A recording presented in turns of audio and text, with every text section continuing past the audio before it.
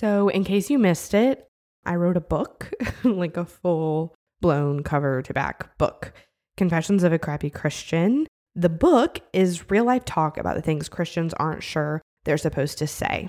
It's like the podcast and my Instagram times 1,000. Inside, I dive into things like mental health, being a fiery woman from within the church, friendship breakups, and more from the perspective of my life and how God has moved. So you can find out more and pre-order if you would like at crappychristianco.com/book.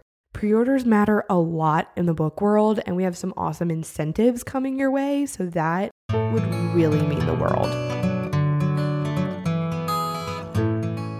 Welcome back to another episode of Confessions of a Crappy Christian, a Misfit Media Network production. I am your host and resident Crappy Christian, Blake, and every week I get to have the coolest conversations with incredible people about all the things most Christians are still not sure we're allowed to talk about. So if you've been looking for a place to land with all your crap, and for someone to just be honest about what it looks like to walk through this Christian life, well, you've come to the right place. Pull up a seat, pop in your headphones and tune out your kids, and come hang out with me and a guest for the authentic conversations that you have been looking for.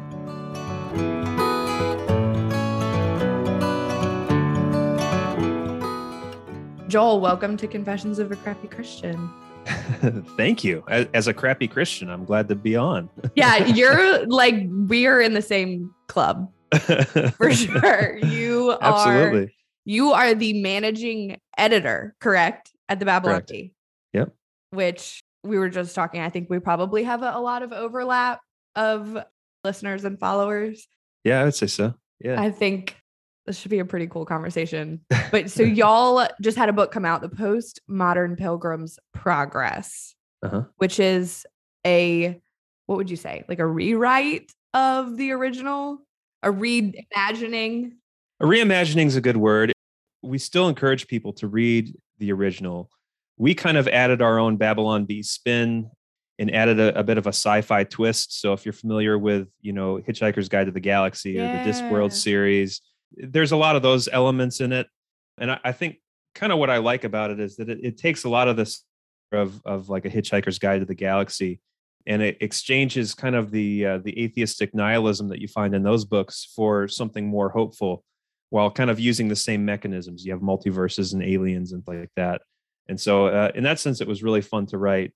And we hope that it results in people, going back to the original, because it's still a masterpiece that we, it was a big book for me growing up and for Kyle as well. So it's one of those books that I think every Christian should read at least once. Yeah. Can you give like a brief synopsis of it for people who haven't read it? Yeah. So the original Pilgrim's Progress was written in, I believe, like the 1600s by John Bunyan, who was a preacher. He wrote it from prison, and it's arguably the first ever novel written in English. So at that time, you had Shakespeare, you had epic poems and things like that. But as far as a novel kind of written in prose in the way that we're used to seeing novels today, this was kind of like the first one. And to this day, it's still looked at as kind of a masterpiece of English literature, but it's also one of the most important books. It has been historically one of the most important books to Christians over the years. So if you go back several hundred years, the Bible is the best-selling book ever. And close behind that is Pilgrim's Progress. So the kind of the central conceit of the book is that John Bunyan is in his prison cell, and he falls asleep, and he has a dream, and he dreams of this man named Christian, who finds a book. He lives in this place called the City of Destruction, and he finds a book that tells him the truth about the world that he lives in, and he decides to follow the words of this book, and he goes on this Christian journey. And so along the way, he meets all of these different characters that represent things that Christians face in their life. It's allegorical. It's very on the nose. Yeah. Very didactic. And so the funny thing about it is a lot of it is kind of very similar to what we do at the Babylon Bee. And what I mean, whether it was intentional or not, you read the original Pilgrim's Progress, and there's kind of a funny satirical element to it. So for example, Christian will be walking along the road, which represents the Christian life, the straight and narrow. And he meets this guy whose name is Fool.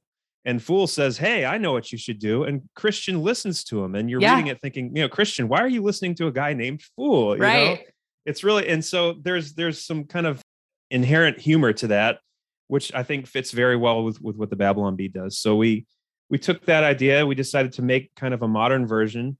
In our version, the central character, his name is Ryan.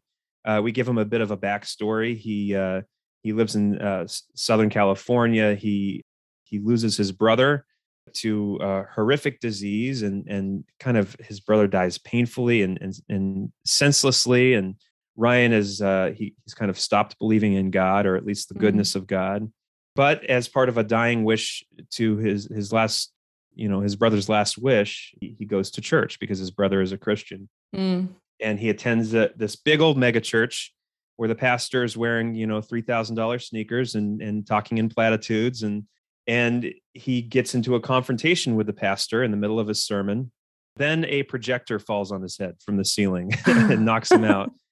He enters this dream, and essentially our story begins as Ryan is entering this dream, and he wakes up as Christian in a place that's very similar to the City of Destruction. So it's narrated also by a kind of an angelic character who is kind of bemused by humans and makes all these observations about human behavior that he doesn't understand. So we were able to kind of insert all our observational Babylon Bee humor in there. Yeah.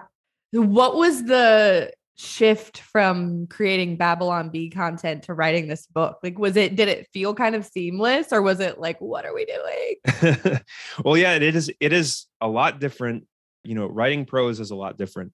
The humor and the material, I think, is it came out very naturally because both Kyle and I, we grew up in this world. We grew up in the, evangelical American Christian world. So I feel like both of us have kind of had all of this material just built up inside us for decades, just waiting to spill out. But, writing a story is a lot different, and writing a story with another person is different too. So we had to be very structured with it. We had to kind of outline exactly what we wanted to happen ahead of time in the story. And then we were able to kind of break that up and write our own chapters. So I think the narrator is something that we came up with later in the game that I think helped us get a lot of the Babylon Bee stuff in there. So he'll have these footnotes that he'll put at the end of pages sometimes where he'll make an interesting observation. And that's kind of where you'll see, the classic Babylon Bee church humor is through the voice of the narrator there. I was like mildly geeking out before we started recording because I was like, I love Babylon Bee. Like, I'm so excited. I was literally watching y'all stories earlier about the one, like, Satan comments on the reversal of Roe versus Wade. Oh, yeah. I was like dying. Like, it's just ridiculous. But it's like y'all get to say what we're all thinking. Yeah. But y'all have this way of going about doing it and saying it that is, it's so perfect that I know people get offended and they get all in their feels. Y'all are like, y'all have been blacklisted from Twitter, all of those things. Because I personally don't know like the Babylon Bee backstory. Like, where did that come from? Other than years of evangelical practice. Yeah, it's an interesting story. So we were, the Babylon Bee was originally founded by a guy named Adam Ford, who's kind of a mad genius who is always starting things and, coming up with new ideas. And he had a webcomic before that talked about theological issues in kind of this funny way. And I think shortly after the Obergefell decision at the Supreme Court, when they kind of redefined the meaning of marriage at the Supreme Court, The Onion, which for anyone who's not familiar, The Onion is kind of a satirical website that does pretty much what we do, coming from a different worldview, obviously. But The Onion had a headline responding to the Obergefell decision that went something like, 4 Supreme Court justices suddenly realized that they will someday be the villains in an upcoming Oscar-winning movie. Right? You're laughing, right? You don't agree with it, but you're laughing. No, it's funny. Like, it's funny, and so I think Adam kind of had this light bulb moment where he thought, that's clever and it's funny. And obviously they're coming at it from a left-wing worldview, but why aren't Christians doing this? Christians should be doing this. So so he kind of just put it out there to his webcomic fans online. Hey, I'm starting this, this Christian satire site. It's going to be kind of like The Onion, but for Christians. And if anyone's interested in writing, let me know. And that's how Kyle Mann got involved. So Kyle Mann was just a fan of Adam Ford's comic, started writing headlines for Adam immediately. And within a few days, it went viral. It was like an immediate overnight success. The very first headline that Kyle wrote was Holy Spirit unable to move through congregation as fog machine breaks. And I remember seeing that headline just as a fan from the outside for the first time. And I thought, what is this? Like, who are these people? Like, this is amazing, you know? It hurts. Like, it's so funny. It's like painful. Yeah, absolutely. You know, and I think what was so revolutionary about it was you had these genuinely funny people who were satirizing Christianity, but not doing so from a place of hate. And they did it. They understood Christians. You know, a lot of people who make fun of Christians in the general culture and pop culture, they don't really get us. You know, they're not right. Mocking us from the inside. They're mocking us from the outside. So I think people really latched onto that idea, and it really blew up. And then, you know, within a few months after the Babylon Bee was founded, which it's hard to believe, the Babylon Bee only started in 2016. Yeah, I knew it. You weren't super old. Yeah, it seems like it's been around forever. But I mean, a few months after the website started, Trump was elected president, which created this huge explosion. Like the Christian world was suddenly kind of at war. Like, you know, should Christians support Trump? Should they not? And that's kind of where these huge divisions started. And that just gave us so much material. Oh my gosh, to play with, you know, and then Trump alone was Trump gave us material. I was just about to say, Trump created so much content. He was like a content cow. Yeah, he was. We really miss him, as a matter of fact. I bet. I would love to see him get reelected just so we have more material for our jokes. That's kind of selfish, but so yeah, that's kind of how it started. And I came along, you know, a couple years later. I came along in like 2019, 2020, just as a fan, started writing for them and kind of worked my way up from there. And now it's my full-time gig. That is so cool. I think you said something when you were describing it about making fun of Christianity from the inside. Like, it's not mocking. I don't enjoy when people mock Christianity. That doesn't like, Jesus to me is not something worth making fun of, but Christians, we are so mockable. It is not even funny. Have you seen like the Jezzy Beth content on TikTok? No. What is that? Got to look that up. Jezzy Beth. Oh my gosh. It's Lacey Abercrombie. And she does it. I have trouble watching it because it's so real. Like, she is just that Christian girl. Like, she did one not that long ago about like going up to a girl at a pool party that was wearing a bikini and like checking on her heart because like, you know, we just don't want to make our brothers. It's painful. It's painfully accurate. Like, sometimes I have to stop watching it because I'm like, this was my youth group life. This is too much. Yeah. Oh yeah, I remember all that. The skirts, you know, you don't want them more than 2 inches above the knee. Oh yeah. Don't wear your purse strap across your chest, you know. Yep. Like I grew up like youth group kid. And so there's another one. She does she does a bunch where she's like on a first date and she's like, you know, I was just praying and like worshiping on my way here. And I just felt like I heard God tell me that you're the one. Like, and it's just like, you have to go watch it. It's like horrifically painful and entertaining all at the same time. Oh, it's so good. Maybe we should hire her. I don't know. Or like collaborate. Or collaborate. Yeah. It's got a very similar feel. But I think there's also like at the same time as it's hilarious and it's satirical, there's also grains of truth to a lot of things that y'all post about just how outright ridiculous we are. Yeah. You know, the thing about a bee is it's cute and pretty, but it also has a stinger in there, you know? So we some of our stuff will sting more than others, but there's always kind of that element to, you know, that we are trying to make a point in what we do. And I think it was either C.S. Lewis or G.K. Chesterton, I can't remember, who said something like that, you know, Christians are the greatest and also the worst argument for Christianity. You know, we're like our worst enemy. Yeah, like Christians, when they are somber and self-righteous, are the worst case for Christianity. But when they are joyful and peaceful and overflowing with the goodness of God, they are the best case for Christianity. It's like you encounter that every single day of your Christian walk. Absolutely. And I think something about, you know, Christians kind of being pushed out of I don't know, pushed out of the culture or pushed out of power in the culture has served us well. And that's that it's, I don't know. I think, we did, I think, earn this reputation over several decades for being kind of dour and self-righteous. I think now there's this feeling that we're kind of like these outsiders, we're kind of these rebels, and we're just having a good time, which is, yeah.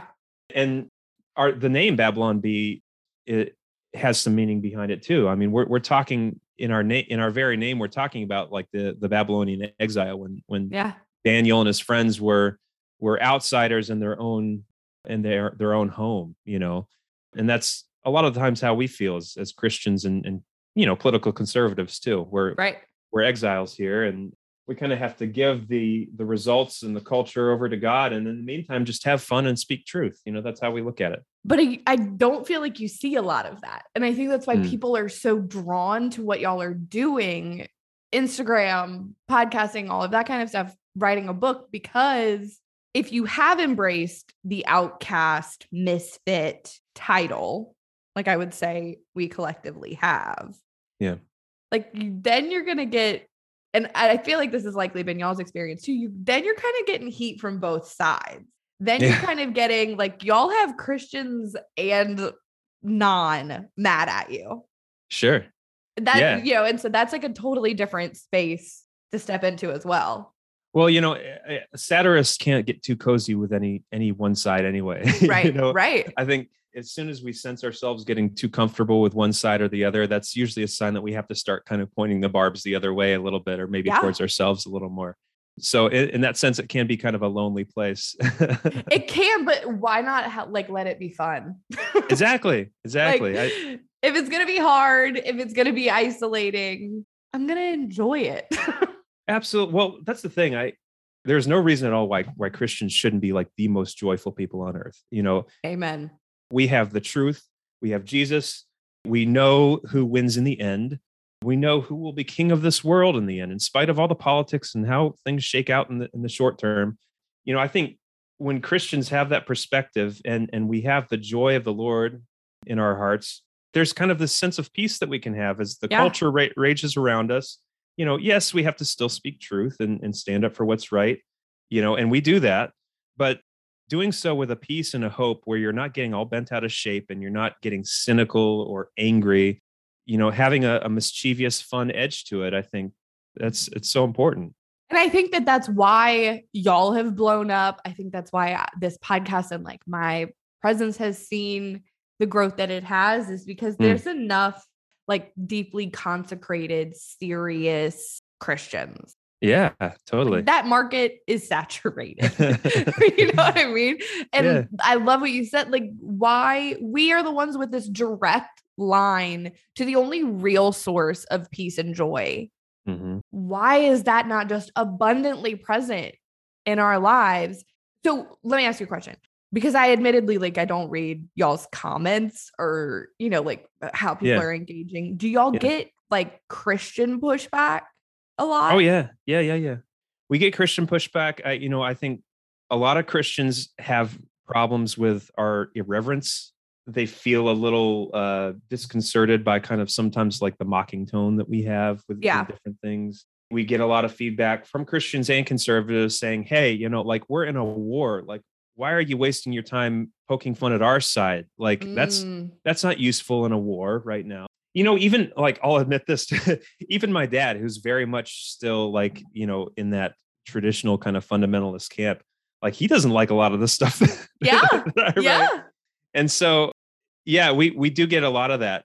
I think what's been more encouraging is the feedback that we've gotten, that we've helped our readers and our fans feel more at peace in this world and find more joy. I think our news cycle and our social media is designed to keep us perpetually outraged and worried. And the Bee has kind of proven to be a bit of an antidote to that. And I think the key to it is that we don't deny any of that exists. We address a lot of those tragic, horrors head on. Yeah. But we do it with a sense of humor and hope that people need right now. So, but I think that a lot of our negative feedback does come from Christians who just kind of don't like the mocking. Yeah.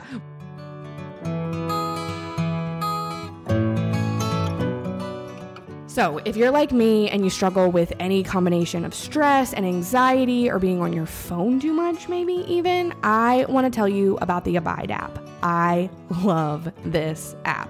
Abide is the #1 Christian meditation app in the App Store, and I've legit been using it for years now to help me fall asleep, to ease me into the day in the morning. I've even used it like mid-panic attack. So it's based on scripture and it's audio meditations that center you and help draw you closer to Christ. So for a limited time, our listeners will get 25% off of a premium subscription when you visit abide.co/Blake.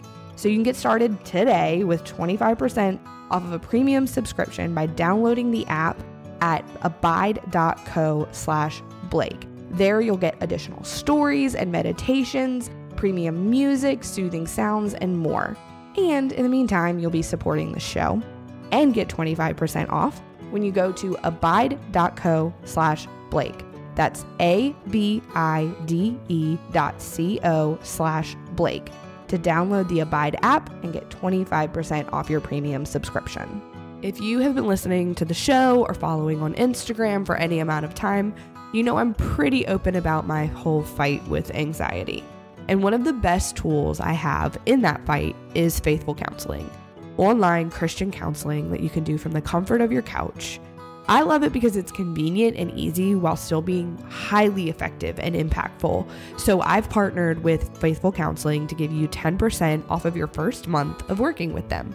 All you need to do is head to the link in the show notes, and you can be paired with a counselor in under 24 hours and start talking via text, phone call, or video call as soon as possible.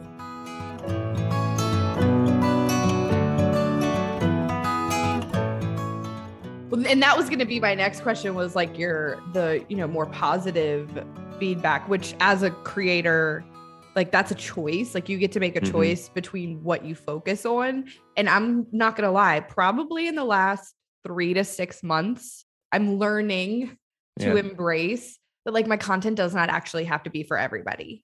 Yes, that's hard. It's like especially hard in like the Christian space, right? Because this message is for everybody. Like Jesus's message and the gospel are for everybody. And yes, amen. But maybe I'm not. Maybe I'm not for everybody. And the way that I deliver it is going to meet people and, like you were saying, set them free or make them feel less alone. And other people are going to hate it. And that has to be okay. Absolutely. Yeah, well, I one of my favorite passages of scripture that I've come back to many times since I've started at the B is when Paul, I believe, is talking about the body of Christ and how there's different parts to the body of Christ. And, let not the hand say to the eye that my job is more important than yours, or vice versa. We all have very specific roles as a part of the body of Christ. And some roles seem to the outside more honorable than others. The Babylon Bee might be like the toenail or something. I don't know. But we all have our specific job to do. Like the Babylon Bee, if all Christians were like the Babylon Bee, it would be insufferable, Exactly. But we do have our specific role to fill with reaching certain people who respond to that. And the same with you, it's just how God uses us. And I think it's that way on purpose. God doesn't want any one of us to get too big. Right. Or to become little tiny robots either. Yeah, exactly. Like he created you, Joel, with this like witty, satirical mind. Like that's not an accident. That's not like a problem to work out. Like that's how he created you. And you're using that gift to the glory of God to meet a certain kind of reader and consumer where they are and help them not feel alone. Honestly, 9 times 10, I'm like, just leave me alone. Like, if you don't like it, just leave me alone. Because there's plenty of people that do. You know what I mean? Like, you laughed when I welcomed you to the show and said Confessions of a Crappy Christian. Some people really hate it. Like, hate it. Hate it. But I mean this in the kindest, most loving way possible. Like, they're just not the people that this content is for. Yeah, you're exactly right. And I can relate to the feeling of, so with our book, The Postmodern Pilgrim's Progress, I think we've written other books in the past. We wrote How to Be a Perfect Christian. We wrote The Babylon Bee Guide to Wokeness, which are kind of just, they're straight joke books, Yeah. This one, felt a lot more personal, because when you're writing a story like this, you put a lot of yourself into it. You know, you find a lot of yourself in the characters and a lot of people in the characters. So it is one. I heard one author say that, writing a novel is like, for an author, this is a little melodramatic, but it's like opening your veins and bleeding onto the page. 100%. And I remember the book has been very well received, but early on we got one really bad review of someone who just hated it, hated the book, and had all these terrible things to say about it. It was it messed me up for a day. It's all I could think about. I called up Kyle, Kyle, got this review, and all this stuff. And Kyle's just like a legendary stoic. He's like, it's okay, man. It's our book's not going to be for everybody, but for the people that it's for, it's going to really have a huge effect in their lives. And that's what's proven to be true in the weeks that it's come out. The people who get it, the people who have responded to the book have really responded to it and have, I think that the most exciting thing for me has been hearing from people who've walked through grief, who've themselves lost loved ones, especially in the last 2 years with COVID, and talking about how this book has helped them. So yeah, for that, I'm willing to deal with a couple of bad reviews for sure. Yeah. I've had some conversations with other content creators, even just recently, about how much that negative feedback, let's say Christian content creators specifically, how much that negative feedback really knocks them on their butt. My book isn't out yet. It comes out in October, but I'm already getting negative reviews. So yeah. Well, I think there are a few people who just they live on these forums and they get a kick off of getting the early negative review out. Yes. And they're kind of trolls in that sense. So 100%. And I completely agree. And even, do you follow Elise Myers on TikTok? No. Has blown up recently. She's another one that she has 1 million followers. And she posted these really vulnerable stories a week or two ago because she had gone on Reddit and read about herself, which is horrible. Horrible move. And she says that she's like, I don't know why I do this to myself, but Elise is one of those, I look at her and I'm like, she's not controversial. She's funny. She's gives hope and light and all of this kind of stuff. If people can find time to hate her, people like you and I are just walking targets. Absolutely. You know what I mean? Absolutely. And I think that there's such a trickle down. There are people who are never going to and don't want to live their lives in any kind of internet forum that are going to get feedback from people in their lives that's unnecessarily negative or unnecessarily condescending or condemning or whatever. And I think it kind of comes down to what we were talking about earlier, the heart behind what you're doing. Y'all know the heart behind Babylon Bee. Is it to be funny? Yes. Is it to create content? Yes. But it's also to help people not feel so isolated and, put this witty spin on things. If you're rooted in that, are the negative book reviews going to shake you a little bit? Yes. 100%. But you're going to be able to move on from it. Absolutely. Even in the book itself, I mean, we at the very beginning, we dedicate the book. And so I get it right here. I'll read it to you. But I think in some ways, those negative comments can be good. If you take them the right way, they can be good at reminding you not to be too full of yourself. Yes. And so our book at the beginning, it says, this book is dedicated to the quiet faithful, forgotten on earth, but remembered in heaven, and the ones that struggle to keep moving forward one obedient step at a time. And I think that's a theme that kept coming out as we wrote this book, that the Christian life and serving Jesus is often unseen and not very glorious. And you don't have a lot of accolades. And I think that a lot of the impact that we have as Christians just in faithfully serving the Lord will never really be seen until we get to heaven. I often think that, if I do this for another 10 years and see nothing from it, but I go to heaven and I meet someone who found Christ as a result of something I wrote or something I said, or in some way that God used me, well, there you go. That's my life's work. That's all you need, right? Yeah. And that you'll get to the end knowing you walked through this life using your gifts.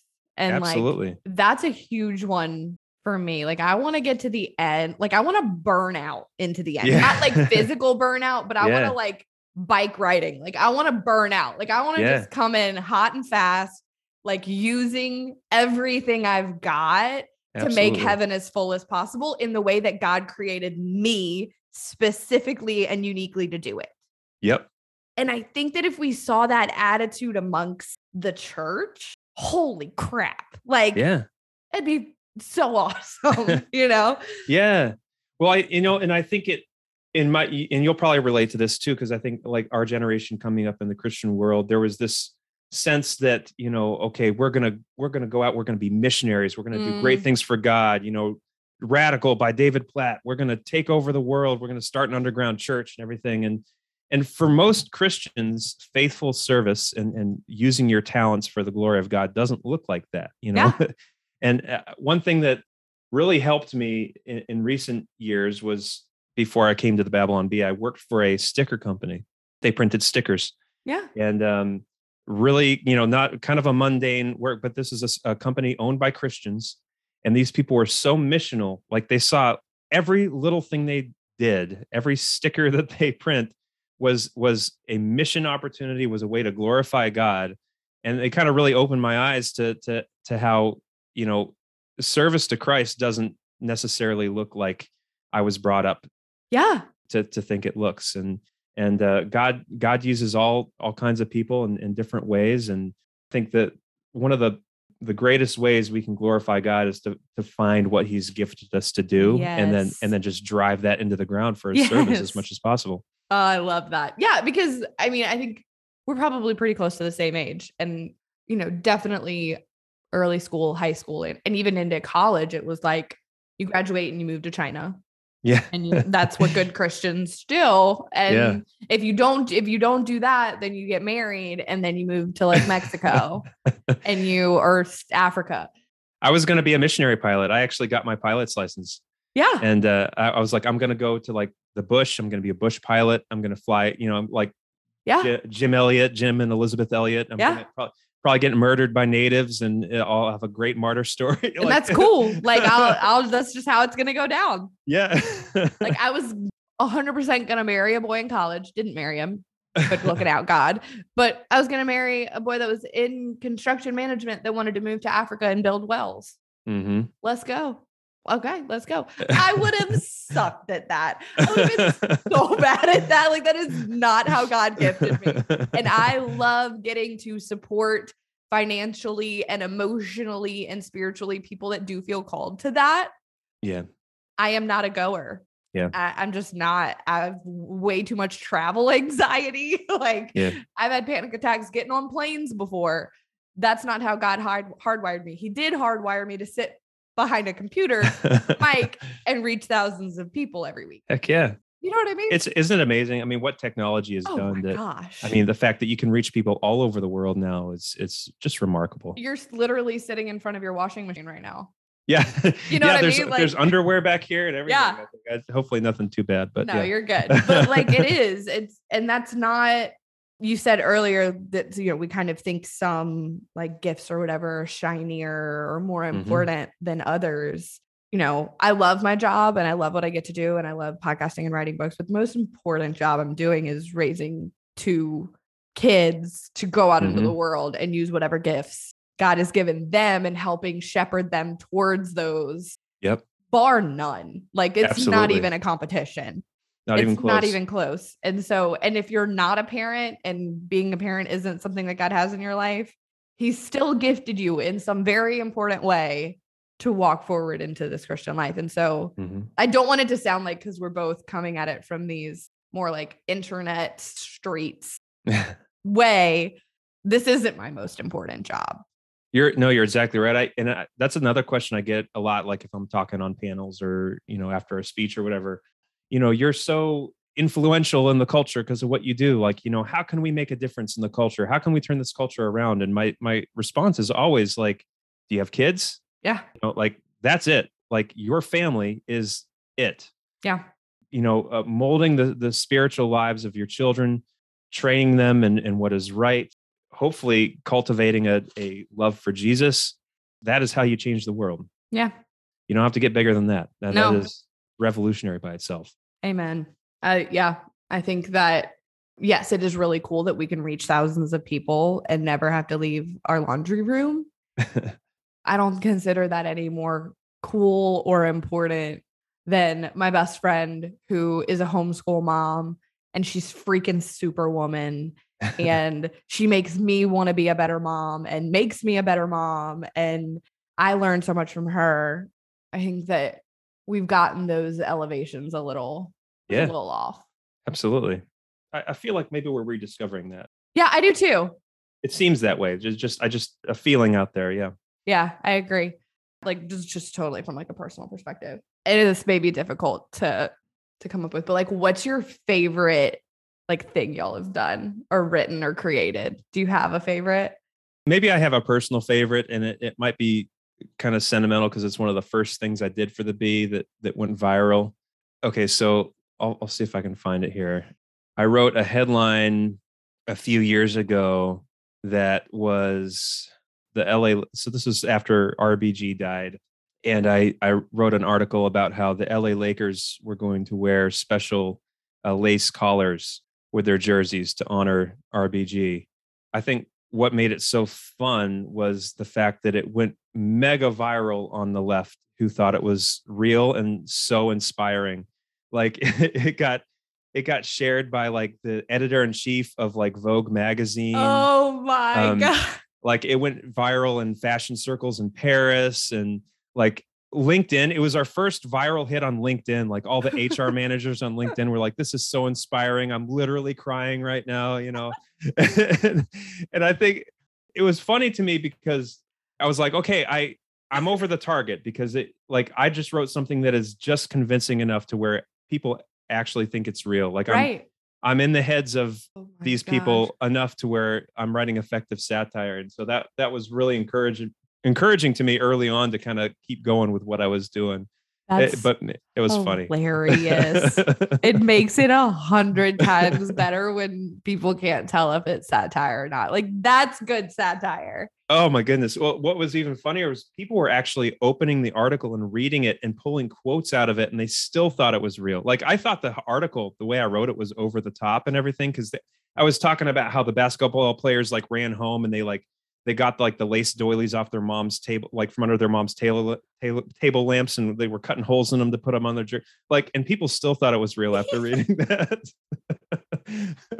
So yeah, that's probably my personal favorite. That's a really good one. I like him having trouble recovering from that because it's so funny. And that's just, like you said, it's just crazy enough that some people would pick it up and be like, this is so inspiring. I'm so proud of them. Yeah. It was just so good. I'm almost convinced that the only reason that didn't happen was because we wrote our article. Like maybe they actually had a pallet full of lace doilies in the back of the stadium ready to go. And then our article came out and like, oh, we can't do that now. Now we'll look ridiculous.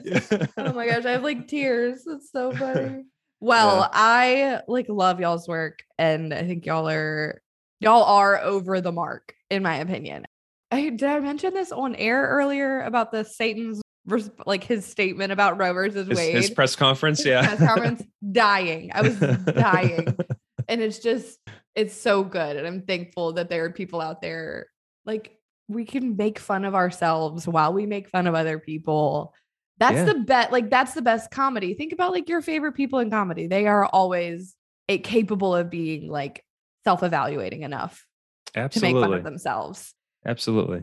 I'm not going to make fun of Jesus, but we're kind of ridiculous. And I'm here for that conversation. We're all silly. We're all the, one of my, I still love the Three Stooges after all these years. I watched them when I was little, and I think there's nothing funnier than watching a well-dressed man slipping on a banana peel. And when you think about it, all of us Christians are that guy, the well-dressed man slipping on the banana peel. And so I think when you can remember that, remember Jesus is king, and then you can just have fun. Let's ride this thing out and let's have fun and do what we can for his glory and leave the rest to him. Amen. Thank you so much, Joel. Yeah, thanks for having me. I appreciate it.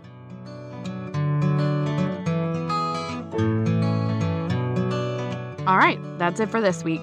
Thanks for tuning in to another episode of the Crappy Christian Podcast. And hey, by the way, if you super loved it, can you go leave a 5-star review wherever you're listening? That'd be awesome. All right. See you next week.